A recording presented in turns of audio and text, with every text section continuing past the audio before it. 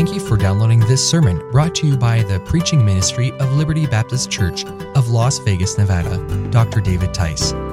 For more sermons in both audio and video format, we encourage you to visit experienceliberty.com. Also, for a word of encouragement, insight, and biblical inspiration, follow Pastor David Tice's blog at davidtice.com. So without further ado, let's open our hearts to the Word of God.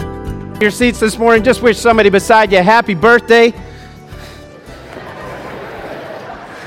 I knew it'd make you smile because some people you can't say Happy Father's Day. I was in the back, and all of my Filipino aunts were back there, and they said, "Oh, Pastor Matt, Happy Father's Day." And I wanted to say Happy Father's Day back to them, but that would be awkward to all of my Filipino aunts back there. So to all of you who are fathers this morning, Happy Father's Day.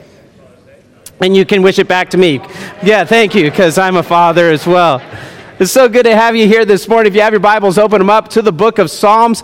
And as you're turning, you'll notice that it feels like summer around here. Tonight, if you enjoyed the music this morning, we are having a night of praise at 5 o'clock. And that will kick off every Sunday evening throughout the year. We'll be having special events after the evening services. We're having a pickleball tournament tonight. Yes, it's going to be amazing, a pickleball tournament, and we're going to give otter pops, and the whole purpose is just so that we can enjoy each other, hang out, and fellowship in this time that we call summer. I'm so glad that you're here. If you have your Bible, Psalm chapter 1 is where we're going to start today, and we're starting a series entitled The Songs of Summer. I love music. In fact, watching you all sing this morning just blessed me. And watching our team up here singing. And music has such a powerful influence in our life. There are certain songs that if I were to play that song in your life, it would bring a specific memory, wouldn't it? There are certain songs that we bring to times of happiness. Last week was Justin's birthday, so if I were to sing to him, "Happy birthday to you, happy birthday to you, happy birthday, dear Justin, happy birthday to you." It's a special song for a special occasion, for a special time. There are certain songs that when we hear them, they bring sadness, right? But songs will oftentimes bring memories with us, and that's what we're going to be looking through, the book of Psalms, and we're going to start today in chapter number 1. If you're with me, say yes. The Bible says this in Psalm chapter 1, in verse number 1, the scripture says, "Blessed is the man that walketh not in the counsel of the ungodly, nor standeth in the way of sinners, nor sitteth in the seat of the scornful, but his delight is in the law of the Lord. And in his law doth he meditate day and night, and he shall be like a tree, planted by the rivers of water, that bringeth forth his fruit in his season. His leaf also shall not wither, and whatsoever he doeth shall prosper.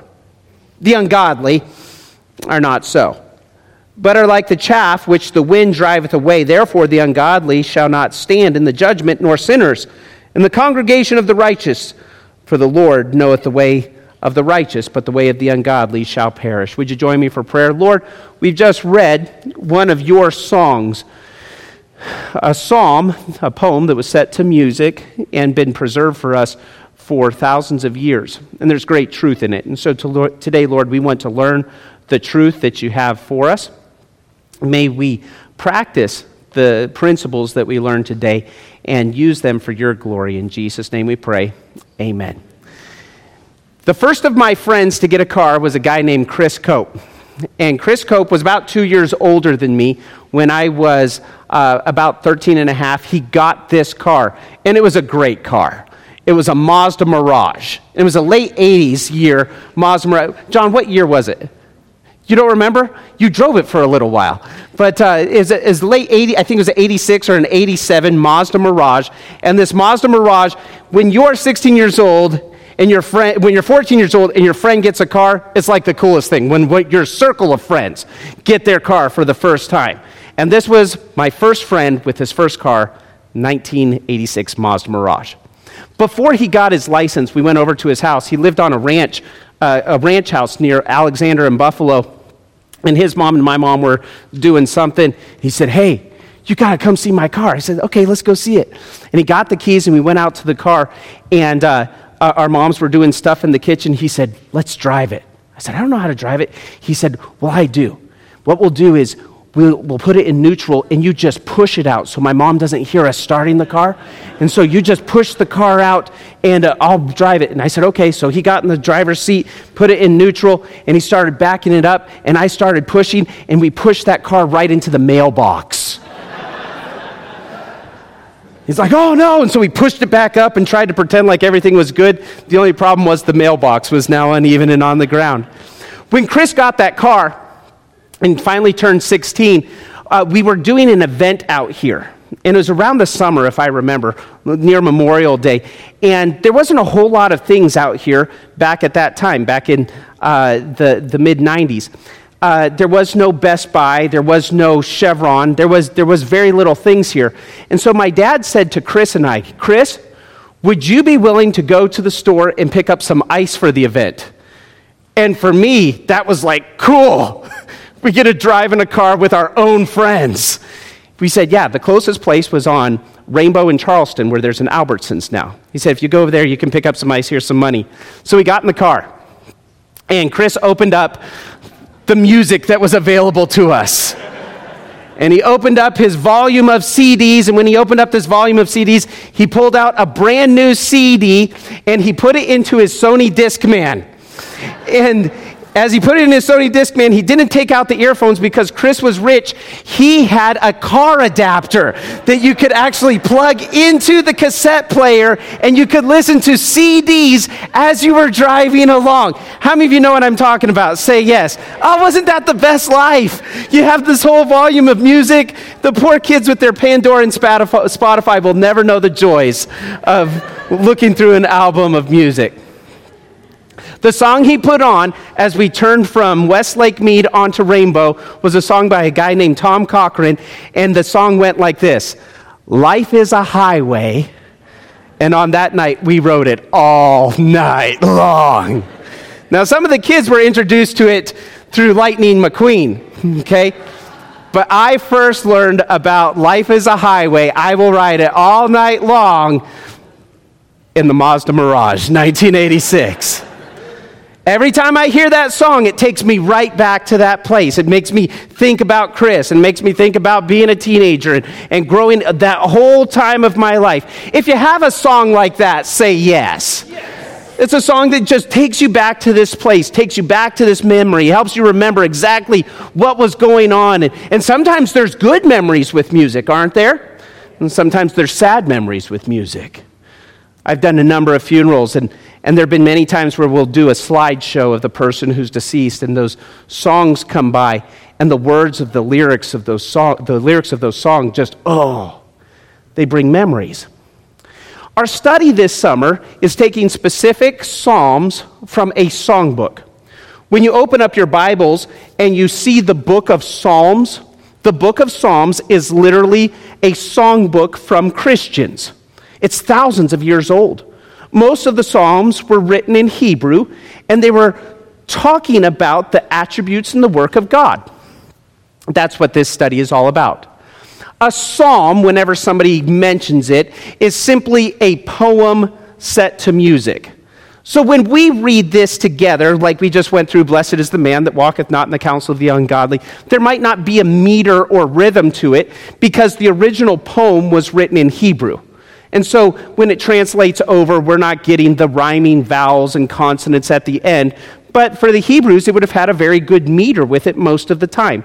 It would have been something that would have been very smooth and easy to listen to. In this poem, somebody would have added music to it. The greatest of the songwriters was a guy by the name of King David, the same one that threw a rock and lodged it in the forehead of Goliath. That same guy, he wrote over 70 of the Psalms. Moses wrote some. There was a guy named Asaph who was a paid songwriter. His whole job was to write psalms. And so when we read the book of Psalms, we're literally reading a songbook of poems that were set to music. Unfortunately, we don't have the music for them today. Wouldn't that be interesting to hear what those psalms look like? What was the original rhythm and the melody of those psalms? We don't have that today, but we do have those words. When we read the book of Psalms, it's a collection of 150 of the Psalms of God's people. The themes are varied. So some of the Psalms you'll read, and they're times of praise, like, oh, this is great. And then there's times of thanksgiving. Oh, Lord, thank you for what you've done. And then there's times where I walk through the valley of the shadow of death. Oh, that's a time of sorrow.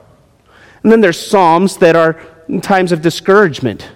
I'm going through this difficult time. I'm going through this challenge. And so the Psalms are all over the place because when you read them, it's like reading a songbook. And so there's not necessarily themes to them, like a chronology, like you might read through in the book of Matthew. It's a collection of songs for specific events. When we get to Psalm chapter 1, it's the opening of the Psalms, and it starts with a very strong word. If you're with me, look at that first word in Psalm chapter 1 and verse number 1. At the count of 3, would you say that word? 1, 2, 3? Blessed. It's blessed. Or blessed, we say, because we're in church and we know how to blessed. It's the word blessed. It comes from a Hebrew word. We're going to see it in a minute, but the word literally means happy. The Hebrew word that it comes from is this Hebrew word esher. Now, I'm not going to bore you down with my great knowledge of ancient Hebrew because there's very little to talk about there. But what the word means is this. It means happy. Happy. Say that word with a smile. Happy. Yeah, it's a good word. In this verse, the exact same word, esher, is translated blessed or blessed. In other places, the idea is, how'd they get so happy? They're just so happy. This person is really happy. And this whole Psalms theme is showing us that, number one, happiness is available. Now think about that for a second. Because sometimes we feel like happiness is a myth. We're just here for a short time. And I don't know, have you ever been around a group of people and they've said something similar to this? I don't know what's going to happen with this next generation. Have you heard something like this? It's just, we live in Las Vegas. We live in America. We live on planet Earth. And it's as if there's a mythical dream of happiness. But verse number 1, in the very first word of God's songbook, says that happiness is available. It's not just some game. It's not just some pretend thing to help us comfort ourselves in times of difficulty. The Bible says you can be happy. Well, what is happiness then? Is happiness having this great wealth? Is happiness having great prosperity? Is happiness this sense of peace that can only be described by the word peace in times of solitude and moments of great comfort? Is that what happiness is? The Bible gives us a definition of what happiness. The exact same word is used in 3 different places. The Bible uses the word happiness in reference to the nation of Israel. When Moses, who took the children of Israel out of Egypt, and he took them to the Red Sea, can you imagine how tragic that would have been to be at the precipice of the Red Sea, and you look back, and here comes the Egyptian armies led by Pharaoh and all of their chariots and all of their wealth and all of their might, and they're ready to kill them some Hebrews. And the Bible tells us that God speaks to Moses, and he says, Moses, take your rod and stretch it over the Red Sea. And what happens to the water?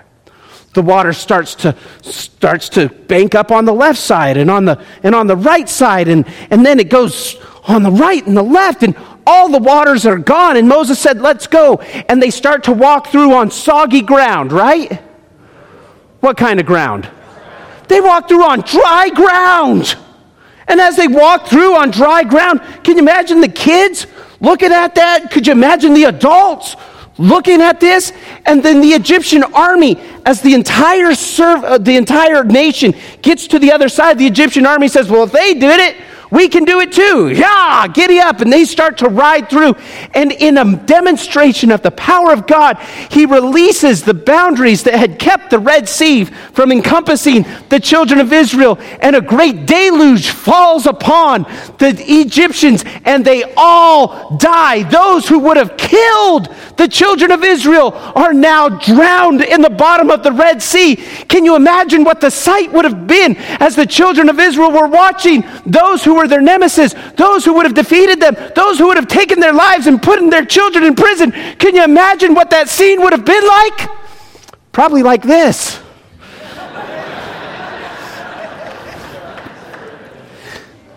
Where a whole community of people start celebrating and reveling, because if you live in Las Vegas, you're a world champion. I imagine that's what it looked like on the other side of the Red Sea. Cheering and celebration. The word happiness is that picture. That's what the word happiness is. The word happiness is also used in reference to a person who enjoys their job.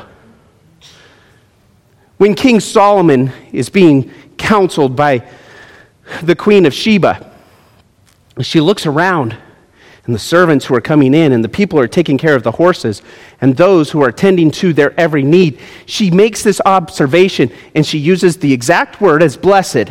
It's just translated happy here. It says, happy are thy men. Happy are these servants which continually before thee and hear thy wisdom. When everyone comes in here, they're just happy.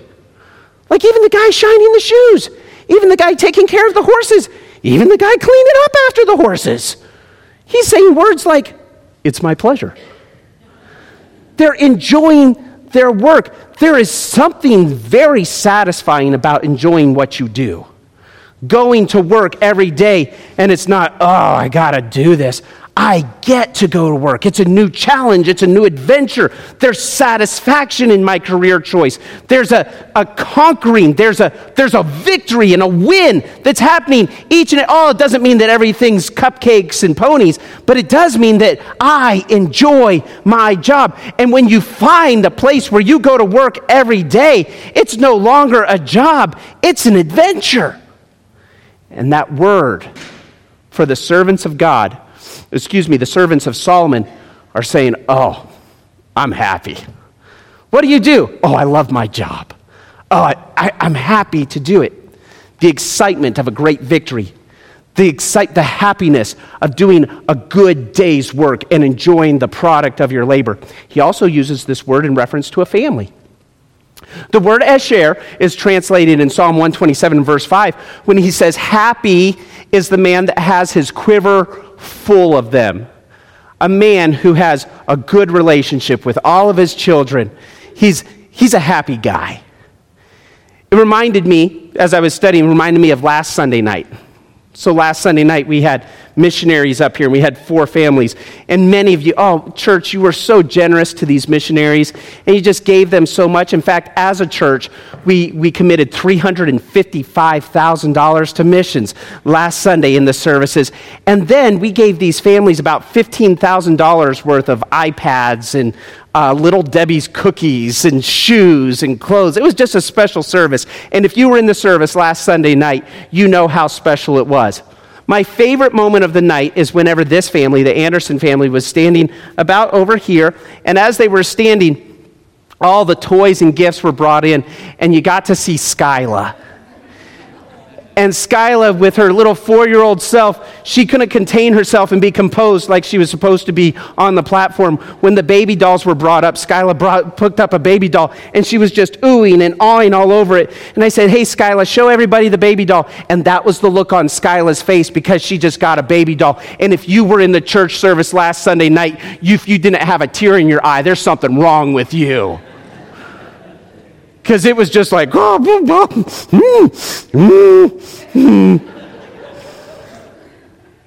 it wasn't a tear of sorrow. There was happiness.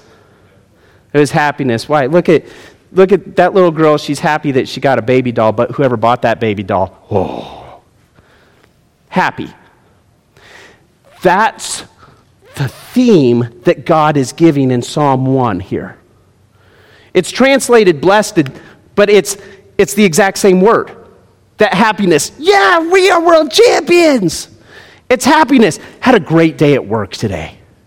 It's happiness. Oh, look at the smile on my baby girl's face. That's the word. And it's not a myth. It's not something that cannot ever really be seen until this side of heaven. The Bible tells us that happiness is available. It's real. But it doesn't just say that happiness is available. It shows us, number two, that happiness is attainable. Happiness is not just for 5-year-olds or incredible world elite hockey players. Happiness is available for me and for you, for senior citizens and high school students, for middle-aged people plowing through this minivan life. For me, yes, happiness is available for you even if you drive a minivan. Isn't that an amazing thing? The Bible teaches us that happiness is available and it's attainable. Look how happiness is attained. Look at verse number 1. The Bible says, "Blessed is the man that walketh not in the counsel of the ungodly, nor standeth in the way of sinners, nor sitteth in the seat of the scornful." He shows us, number 1, that right companions help us to bring happiness. All of us could tell the story of someone we knew that as a kid, they're a good kid, but they got involved with the wrong friends. If you could tell that story, say yes. Isn't that amazing? Oh, they were a good kid. They were sharp. They were smart, athletic, had a smile like you wouldn't believe, but they just got around the wrong friends. And God here describes 3 types of companions that should always be avoided. Well, I want to have a happy life. Oh, if you want to have a happy life, stay away from these type of companions. Number 1, he talks about the ungodly. The ungodly, the Bible says, you should not walk in the counsel of the ungodly. You're not driving in a car with them. You're not walking through the halls with them. You're not listening to their podcasts. Hello?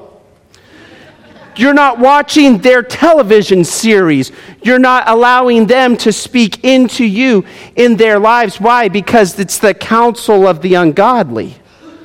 What is an ungodly person here? Well, here the Bible talks about an ungodly person as somebody who is morally wrong and actively evil. They are predicated upon 2 things. The ungodly here is somebody who is doing that which is morally wrong and actively evil. Now, before we go forward, we have to make this proclamation. None of us are perfect. We've all sinned, haven't we?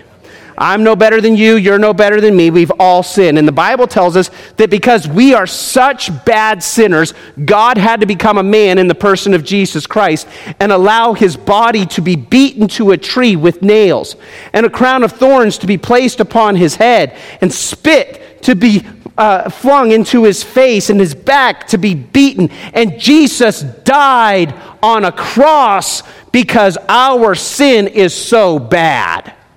So there's no perfect person here. And since Jesus is a person who loves us, the God of the universe who loves us, he allowed his body to be broken to pay for our sins. He was buried, and 3 days later he rose from the dead, proving that he's God and everything he said is true. And he offers salvation free of charge to anyone who will put their faith and trust in Jesus Christ. So my question to you is, have you accepted Christ as your Savior?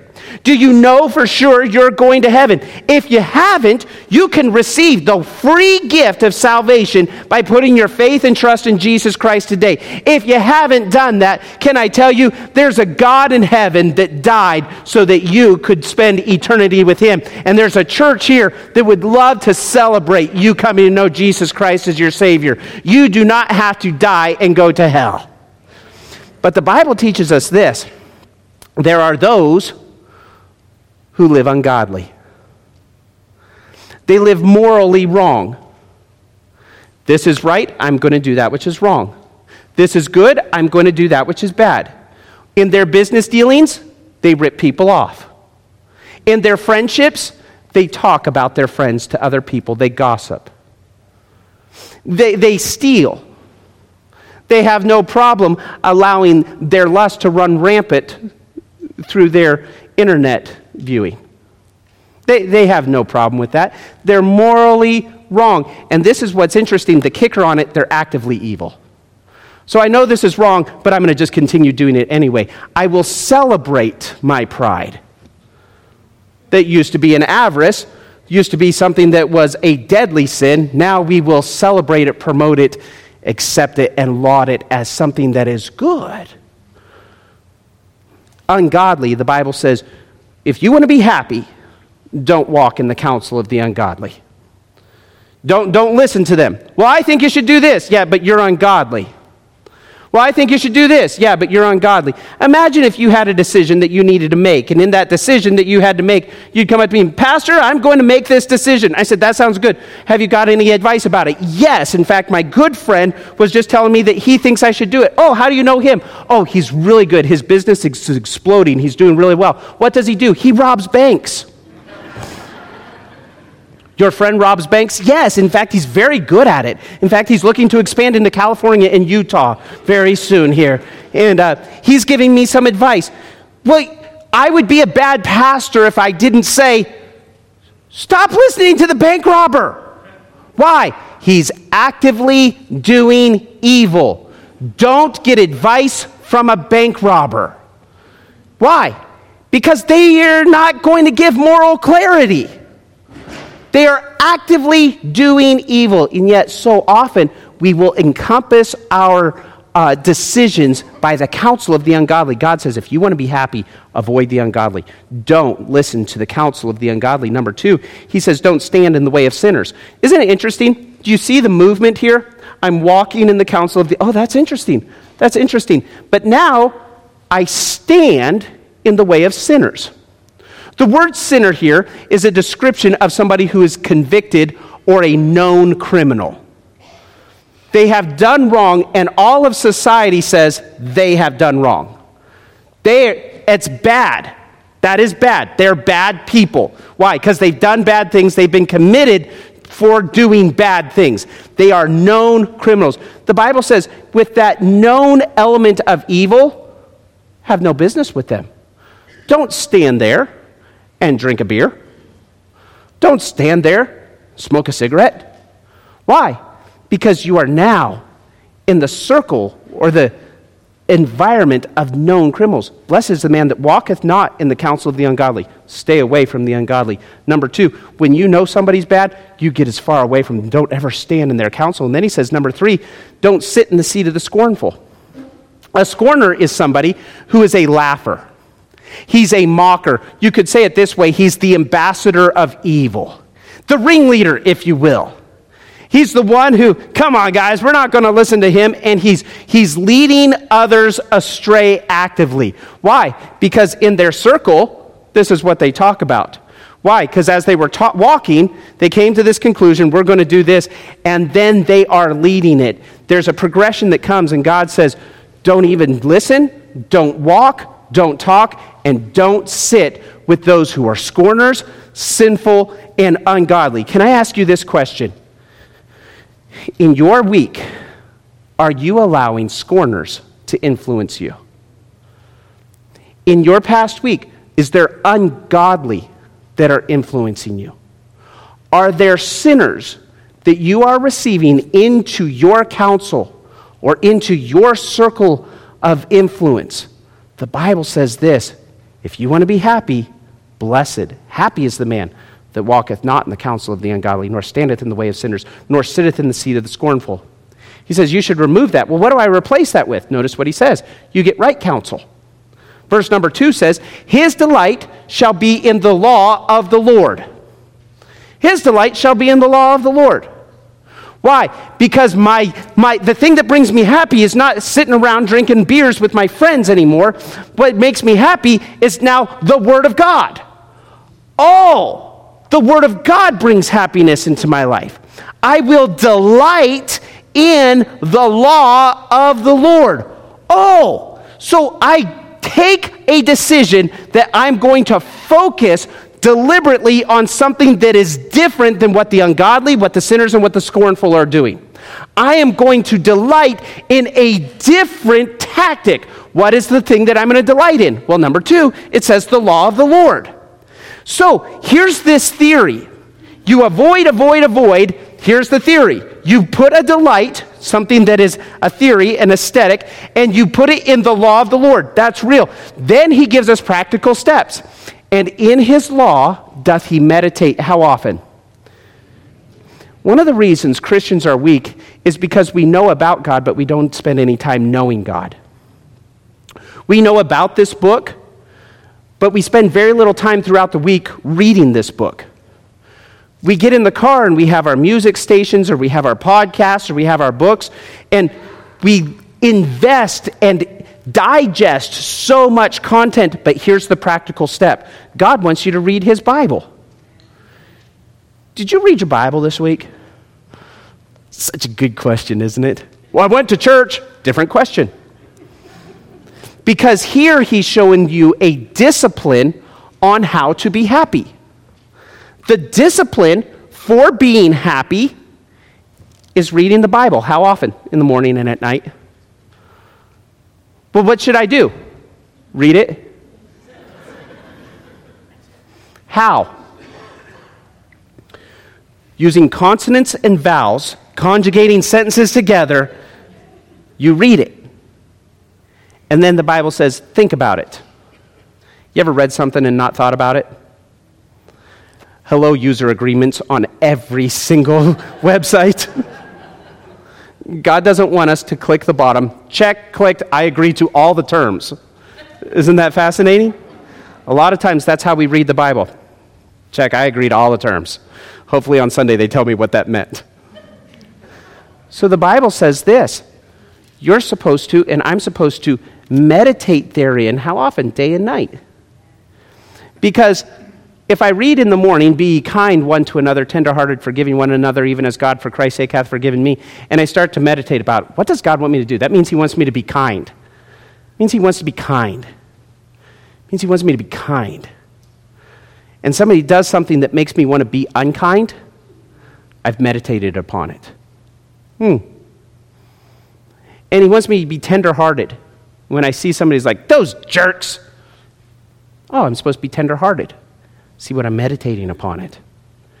And when the circumstances of life start to arise up, the law of the Lord becomes my filter rather than whatever pundit on a podcast or a news station or a mother-in-law or a distant uncle says. It becomes the filter for my life because this is how I think. I start to think the way God wants me to think. And here's the discipline. The kicker is this. The discipline has to come individually. You and I must spend time individually in God's Word each and every day. Each and every day. It's not sufficient to show up. See, we're all going to stand before the judgment seat of Christ, the Bible says. Not as a group. We will all stand individually before the judgment seat of Christ. You're responsible for this content. I'm responsible for this content. And so individually, you are to be a student of the Word of God. And as you study the Word of God, and I'm for commentaries, and I'm for devotionals, and I'm for books that help us understand. But I'm telling you this, if you're saved, the Holy Spirit of God lives inside of you. He will guide you into all truth.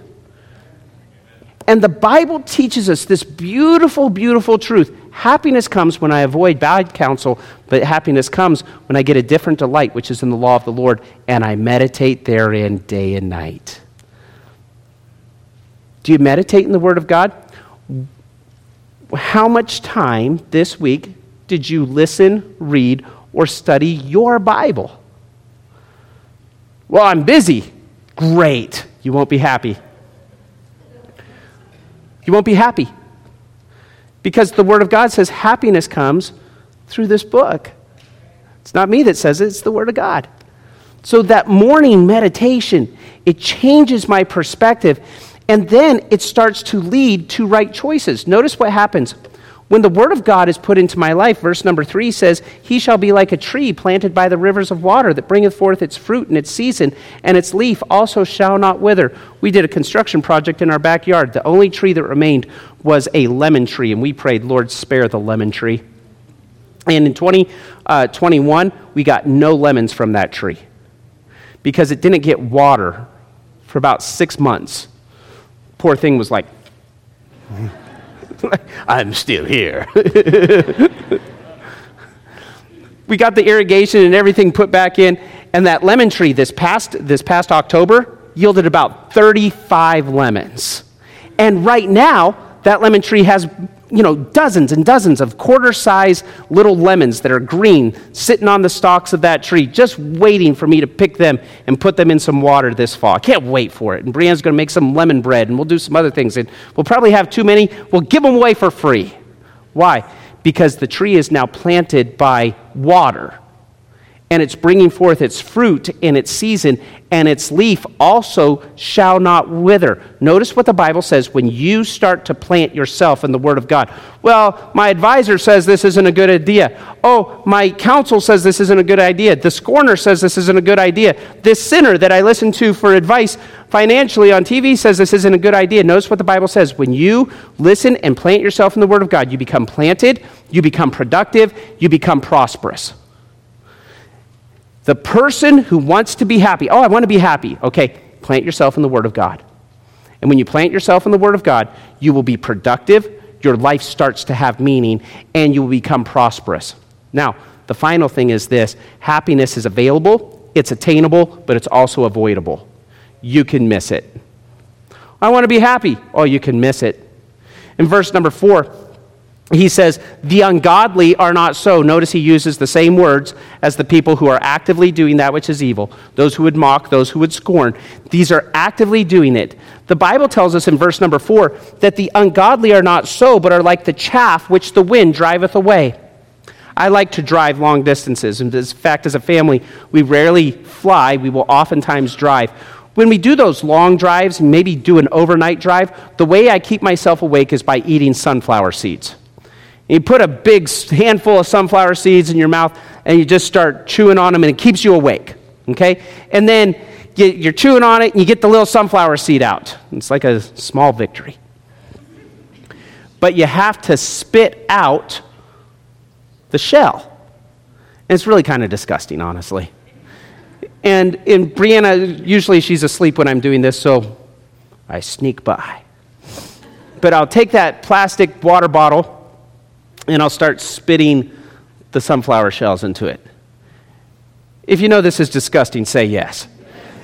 But it keeps us alive through the night. And if you've ever driven through Texas, let me tell you, you need sunflower seeds. You spit them out, and you spit them out, and you spit them out. And those sunflower shells, they're really worthless. They put them in a bottle. If you're outside, you spit them, and they just fly away. The Bible tells us this, that the ungodly, those who avoid the Word of God, they abide in the storehouse of unimportance.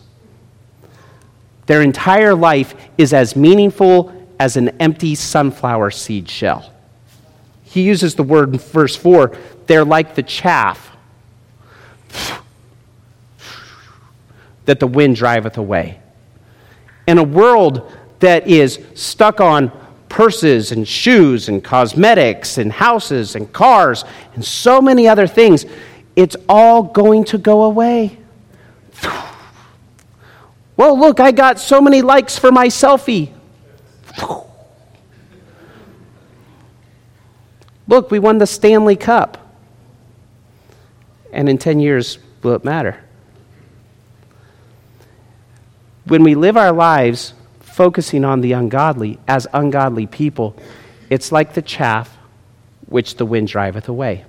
He says in verse number 5, this is amazing, that the ungodly always get punished. Always get punished. Verse 5 says this, therefore the ungodly shall not stand in the judgment, nor sinners in the congregation of the righteous. Somebody who does wrong will always get punished. Always. 100% of the time. We'll say, well, they're rich. Oh, they're famous. They've got nice things. That's not the goal. What's the goal? Happiness. So, does anybody, let me ask you this. If you know somebody rich, say yes. If you know an unhappy rich person, say yes. Isn't that amazing? How many of you ever heard of somebody who's famous that tried to take their own life? Well, they're famous. They're at the top of their career. They are walking the red carpets, and everyone wanted to be like them. Why would they try to take their life? Because the game of life is not necessarily about wealth or fame. You know that.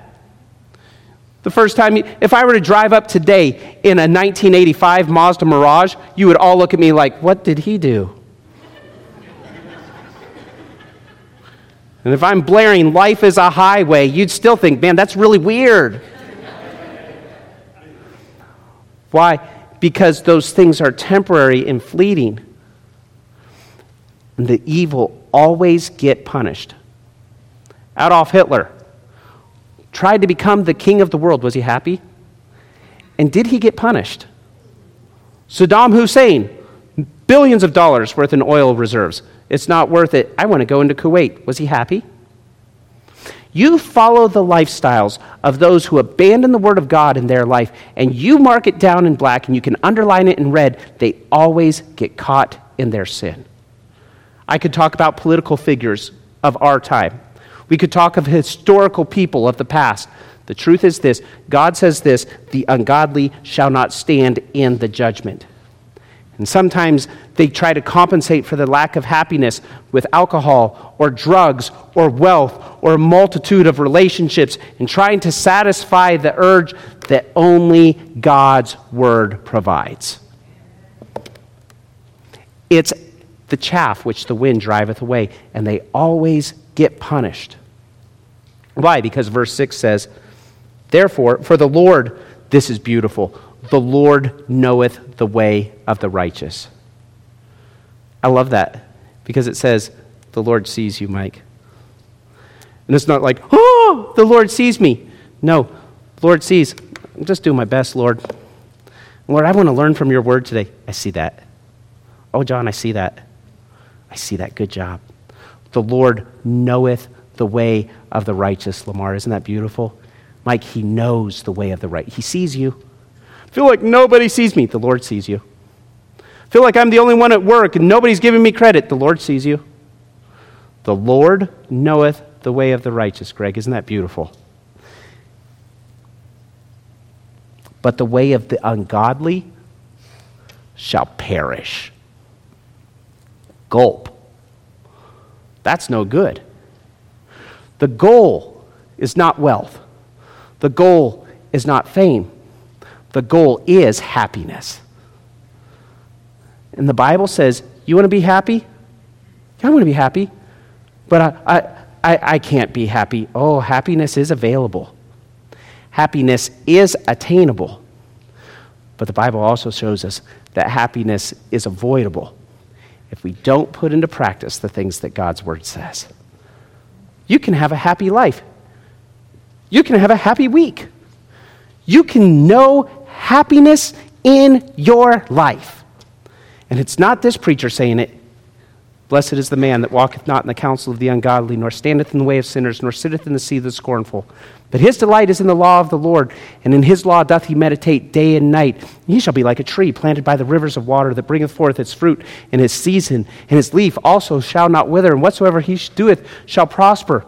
The ungodly are not so, but are like a chaff, which the wind driveth away. Therefore the ungodly shall not stand in the day of judgment, nor sinners in the congregation of the righteous. For the Lord knoweth the way of the righteous, but the way of the ungodly shall perish. Father, may we practice techniques that bring happiness and not be satisfied with the artificial filling of the ungodly, sinful, selfish approach that is so easy for us to embrace. I pray that in this room, men and women would put into their lives a discipline of studying and knowing your word and finding happiness. And by faith, Lord, we will commit this truth to our lives. And I ask this in Jesus' name. We hope that message was an encouragement to your heart. Now, for weekly updates and for information about Liberty Baptist Church, be sure to follow us on Twitter and like us on Facebook at LBC of Las Vegas. Well, that's it for today. Thanks again for listening. Until next time, God bless.